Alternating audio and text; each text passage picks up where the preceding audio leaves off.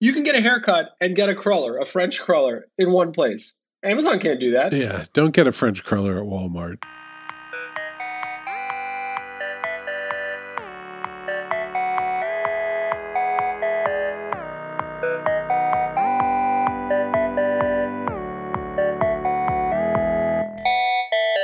All right, Rich. Yes, Paul. How are you today? I don't have time for that. Here's what we got to do. I've written down everything that we're going to deliver for this software product. It's got like a content front end, so you can put the words in there, and then it's also got an API, and I'm going to be able to use it to book tickets, and then it's going to email that to all the people. So it's doing everything we said it would. It's a great product. And I've written every single aspect of what we're going to ship down into this statement of work. And so we need to sign that and get started tomorrow, yesterday, frankly. All right, Paul, that's really interesting. I know you've been working hard on this, and you're a passionate person. Yeah. But first off, how was your weekend? Well, it's not relevant to software development, but it was great. Frankly, just getting through, looking forward to everybody being vaccinated. But don't get distracted. We're going to sign a contract here, and we're going to get started. And this is exactly the software we're going to deliver in 6 months, right? Okay. And you've got a green light for this. You've got the budget. You got everything you need. Oh, hell yeah. All set. Good to go. Let's go. This is what we're going to build. All right. Well, let's just make sure we're not moving too fast here. Okay. I mean, everything is working. It's all working. I love when the client says, okay. I've heard that okay stretched out about 3 minutes long. Yeah. Woo! No. Breaking character there. Yeah. Now, look, here's what I'm getting at. We tell everyone over and over that too much specificity is the enemy of shipping your software. You think you're going to be building one thing, and you're going to find out about 3-4 months in that you're building something different. And you and I say that like that is just the nicest, most natural thing in the world. Well, to clarify, we do say you should know directionally which way you're going. That's meaningful. But yes, don't be too specific because it tends to shackle you.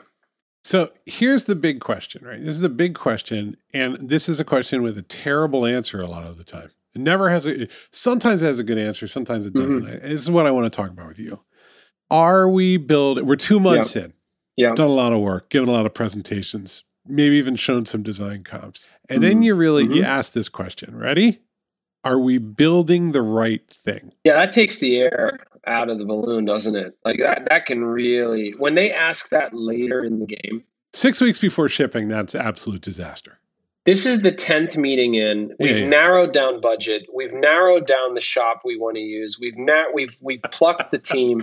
And then someone starts to show up later in the meetings. Like, let's say it's a dozen meetings before full green light. And at meeting 9, someone starts asking questions. Oh, the angel of death is the CFO. Because the CFO has death, right? One very particular lens, and it starts with an equal sign to launch into a value equation. That's right. Yeah. It's an Excel formula spreadsheet. That's right. Yeah, that's true. They're very good at software. And they're really into and engaged with software in the CFO's office. It just happens to be Excel. As long as it begins and ends with Excel, they think it's great. And then after that, they're like, this is CFOs, I mean, if you think about money, let's talk about a house, Paul. Okay? I've decided it's time to upgrade the windows.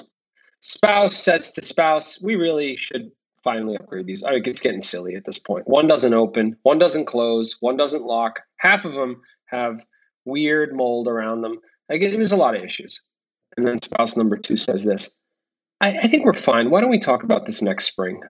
And the truth is, spouse number 2 is kind of a party pooper, but spouse number 2 is saying something very sound, which is, we're fine. The windows close. Water is not coming into the house.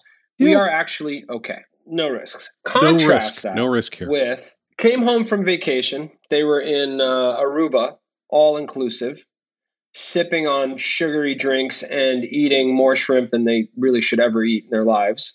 And they come home, they're exhausted. Yep. Uber drops them off. They open the door, and there's 2 inches of water in the kitchen, right? A pipe burst. Yeah. You know what's not going to happen there? What's not going to happen, there isn't going to be much of a debate about the money they're about to spend. No, that's true. All the money is about to get spent. Nobody's going to talk about it. It's like, this is our home. The water damage is the worst kind of damage. We'll figure out with the insurance, but no matter what, they're not going to cover all of it. It doesn't matter. We've got to right this ship. Software is approached in two ways. Aspirationally, to have a better world out there. Wouldn't it be nice to have new windows? Yes, these windows work, in quotes. They've got some cracks. It's hard to lift them up. That's We right. should get the new windows because that would give us amazing window opening power. And that would actually be so good for everyone in this organization. There is no better way to neutralize and render impotent a CFO than when the kitchen floods. Because we're going to lose the whole house. They don't argue. But when they are in a posture of someone putting forward something forward-looking, aspirational, quote-unquote, nice to have, they sort of settle in to this warm bath of Excel formulas and rationalizations, and they seek out patterns. Sure. They look for words that match the words of your project and say, well, we're spending that over here. And It's a very common thing you see because it is the sort of hemming and hawing debate that happens among spouses. This is real, right? And it is the mistake that many often, I can't imagine what was going on at Walmart while they are watching the slow motion freight train of Amazon for probably 10 years, probably 8 to 10 years. It took them years to get wind of the fact. Wow. You know what's going on, which is like, but they don't have 8 million storefronts at all. We can deliver stuff just fine.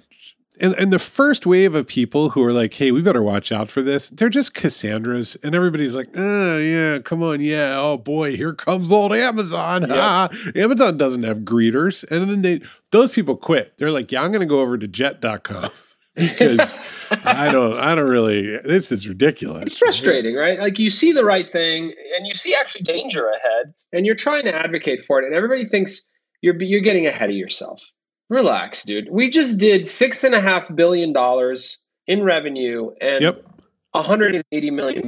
Like we decided to pivot towards potted plants and we own the market now. Well, more than that, you're the CFO and you're just like, look, I actually have a real crisis over here, which is that we were going to expand into South America, and that's going very, very poorly. So, life being short, I'm sure that we're going to do more with computers, but, Amazon is not really a threat. And you know what I think about it a lot? They don't have the right newspaper, right? Like they read the Wall Street Journal and, or they read whatever, but they actually literally don't have the newspaper that gives them good updates about what's coming. They're getting the news about everything else. And then, so that's how it sneaks up on you.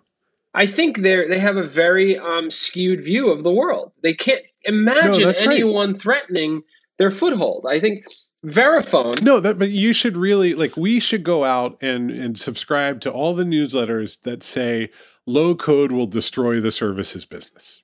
Right. Like you and me. Right. We should all, and I mean, we do, which is good for us. We expect at any time that the technology industry will rise up and destroy everything that makes Postlight special. And we've actually kind of quietly reinvented the way we deliver services a couple times since we started the company. We're small, right? Like once you get to thousands of people, you're more focused on just kind of let's keep it stable. That one thing we tried over there didn't work so good. You know what drives this, Paul? As I'm thinking about the companies that are able to nimbly adjust and the ones that don't, I think the ones that nimbly adjust learn to hate themselves. Learn to be unimpressed with their success. See, that's why I'm ahead of the curve as a CEO. There you go. I mean, let's go through a couple of examples. Okay, the internet caught Microsoft flat-footed because they swore that the desktop and all those DLLs that just keep talking to each other are the way to salvation. And little by little, they watch something profound happen, and then all of a sudden, Gmail comes out, and it's like, what the hell is going on? Outlook runs the world. Microsoft Outlook runs the world. And then they changed leadership and they changed their mindset and they stopped loving and stopped becoming impressed with themselves to take out the core rendering engine, the core parsing engine in Internet Explorer, a product of probably 20 years of software development, and to say, Chromium is better. Let's just use that. And we'll just call it Microsoft Edge. Nobody cares. That takes a lot, right? Versus the organizations, and there's probably a long form story about BlackBerry and how they swore the chiclet keyboard was going to be the most defensible piece of hardware ever in the existence of phones. And I think they went on this massive endeavor towards a flat, I think a touchscreen phone did come out eventually, and it was bad. Look, man, I'll tell you what, don't ever bet or invest on client or customer loyalty. Like, I just There's think no I such would thing. be. There's no such thing. I mean, I love all of our clients. They're like my family. I go to some of their houses sometimes, but it is ultimately a decision can come down and they can call me and they go, and it'll be awkward. We can at least, that's all we got though. All that Postlight can really do, all that any company can do is make it awkward. Unless you're Salesforce, then you can just lock everybody in a jail called Salesforce. Yeah. And they can't leave. That's a hell of a thing. But even they are constantly looking around to see where competitive advantage lies. I mean, the Slack acquisition is telling people like, that's weird. It's not weird. They're scared that Slack is going to actually obliterate the CRM and people are just going to talk to each other all day. And it's like, shit, we have to be over there. For its part, Slack is going head to head with Microsoft, which is just a beast to compete with. Exactly. Right? Like this is the thing. Don't get it twisted that Rich is saying Microsoft, the gentle company. Microsoft is still a savage, giant kaiju monster that will destroy any city it sets its mind to. That's right. It just also knows that it can fail. You only have to go back 12, 15 years to know that to have a meeting and say it's time to bring the full Microsoft Office feature set to iOS was just tears are flowing. People are screaming. It's just, what the hell? This isn't Microsoft. Yeah, exactly. And then now you can get the whole thing. The whole thing is available to you on Mac, on iOS, and they don't care. That underlying thing doesn't matter. I pay for Office every year. I have no idea why at this point. Yeah, I refuse. I use it refuse. Yeah. Do you know the ultimate example of being driven by self-hate and paranoia is Amazon? Every day, Amazon wakes up and looks at a sector that it has no business looking at, like, I don't know, independent films, and says, why are we failing there? Look at us, abject failures.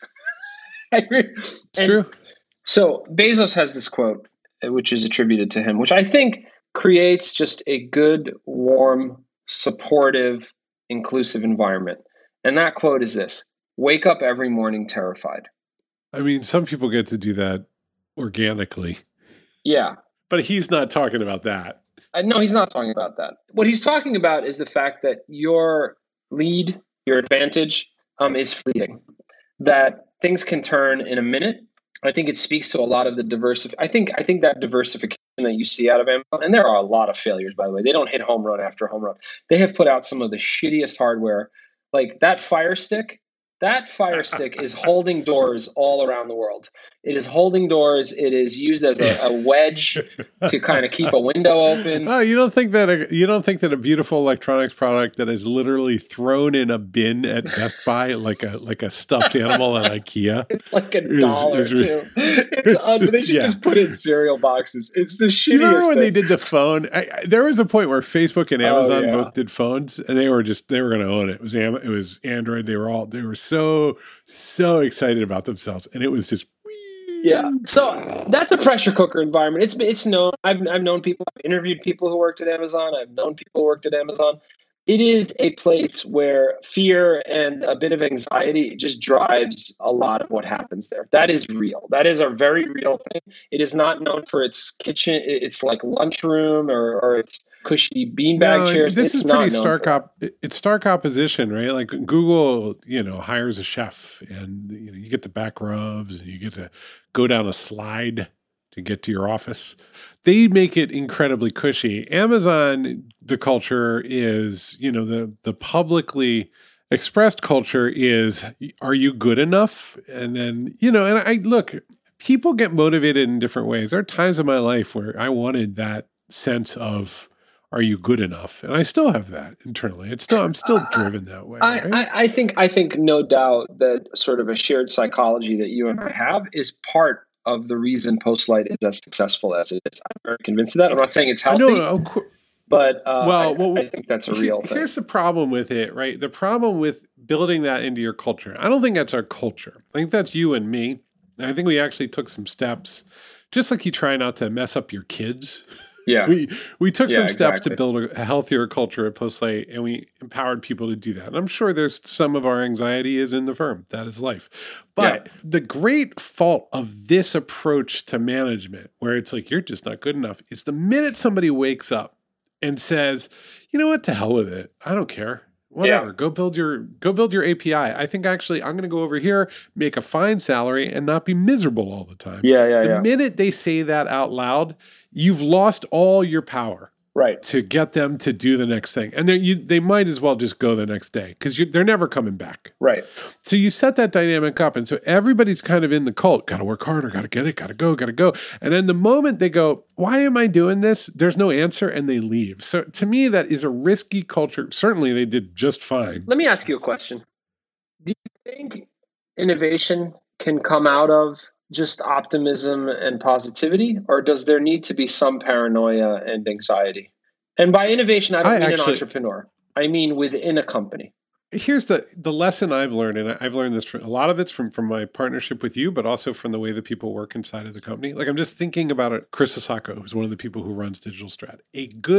Lots of innovation and lots of creative energy is really, really good, as long as it's married to really good execution. Really good execution doesn't have to be negative. It doesn't, but it does have to be critical and it does have to be sincere. No, but let me take a scalpel to what you just said.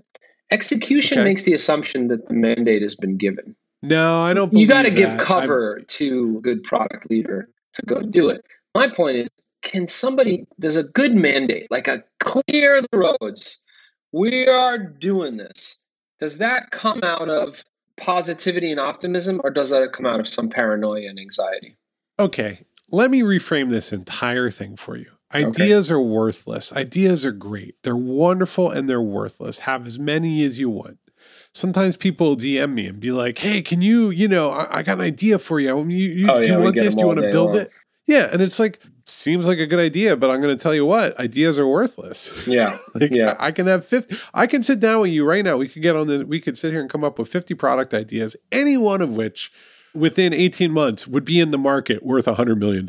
Yep. So innovation, right? Don't get it twisted. It's all going to happen in that execution. It doesn't have to be miserable. No, it doesn't. Look, you know what it is, Paul? We see a lot of half-hearted innovation. We've been brought into organizations that have just a hanging curveball opportunity in front of them. We are in the house now. We're in the room with them because they think we can help them get there. And we've seen that momentum just fizzle out and just get ground down into like a fine sugary dust enough times. And that happens, I think, because of, and these are companies that have billions in revenue and can't see ahead.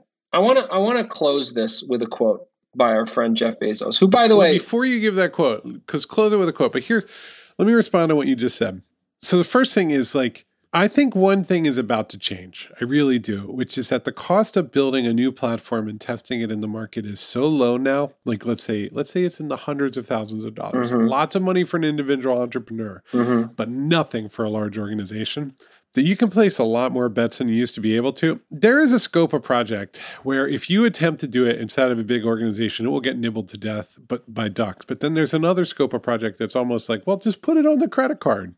Yeah. The closer you can get to that, the more you can try new things, and then you can see what's going to change inside the organization. The problem is the committee. When the committee gets in there, innovation has a hard day. It has a hard day. Right? It has a hard so day. let me take it back before you close this with that quote. Let me take it back to the original question, which is, how do I know if I'm on the right path or not? You're asking me that question? I'm doing my innovative project. I'm 2 months in, 3 months in. What am I looking for that lets me know, yeah, I should double down and get this thing finished? The right answer is actually not that hard because competitor across the street is doing it and you're not, for example, which we've seen. Okay. So the actual path is not hard. The thing that causes them to lose steam is that there isn't enough cover in the organization, which means there isn't enough runway to get there. And when there isn't enough runway and people lose their patience and they're suspicious, it's demoralizing. It just loses steam 1,000 different ways. It gets caught up in the wiring of the original org, of the host organism, so to speak, and they can't make their way out. And if you don't have that cover, If you're not able to walk into the right level of leadership and say, get this shit out of my way, or I'm never going to be able to get there. If you can't do that, or if you don't have that support, it's just going to end the same way. We've seen the same movie again and again and again. And this is manifest in the most pathetic corporate security blanket there is, the innovation group that sits usually in the basement of large high-rises, that is just there so that you can check off the innovation box, but they have absolutely no support to actually do anything that could actually have a material impact. It's the shittiest thing in the world, and we've seen it there too, and we've been involved in those places as well. So I want to end with this quote because I think it pretty much sums it up. All right, sum it up. What we need to do is always lean into the future. When the world changes around you, and when it changes against you, what used to be a tailwind is now a headwind. You have to lean into that and figure out what to do, because complaining isn't a strategy. Okay, please don't be Henry Kissinger. All right, that's Jeff Bezos. Okay, fine. Okay. Well, that's Jeff Bezos. That's his wedding vows. They leaked onto the internet. Did you see his ex-wife got remarried? Good for her. She just unloaded billions to nonprofits. God bless. I'll tell you what, she got remarried, and I was like, oh, that's too bad. She's doing such good work. She's so cool. So, Paul, we are Postlight. You can check us out at postlight.com. We are a great partner for navigating big, meaningful change powered by technology, transformational change. We have a really talented group of strategists, product managers, designers, engineers. We ship some really, really cool things. We've been doing some really great stuff lately. We just had a demo meeting yesterday, which was a lot of fun. Oh my God. Very so cool good. Stuff. It really is good stuff. Just all the way down to the platform level. I feel you know what we do. That's a different podcast, but I feel so useless. We should talk about that in the next one. We should talk about the changes that have come. What I realized we do, and this is the message we need to send out into the world, is that we used to think we were just doing the build. It actually turns out that we're doing the strategy by doing the build. That people are coming to us and saying, I need to get that digital transformation, that sweet, sweet digital transformation. And everybody else keeps selling me on the transformation part, but no one will actually do the digital. And I'm like, sure, we got that. Let me help you out. Right. And that's Postlight. So, when you're ready to digitally transform, reach out. A lot of good case studies on the site. We just put a new one up. There's a form out on the bottom of just about every webpage. So if you want to talk, have questions, have ideas, reach out. If you ever want to see an optimized funnel for converting visitors into leads for a digital transformation firm, check out postlight.com. Yeah, no live chat though. We've spared you that. No, we talked about it for like 5 minutes. We're like, what are we? Come on. Exactly. All right, everyone. Have a wonderful week. Talk to you soon.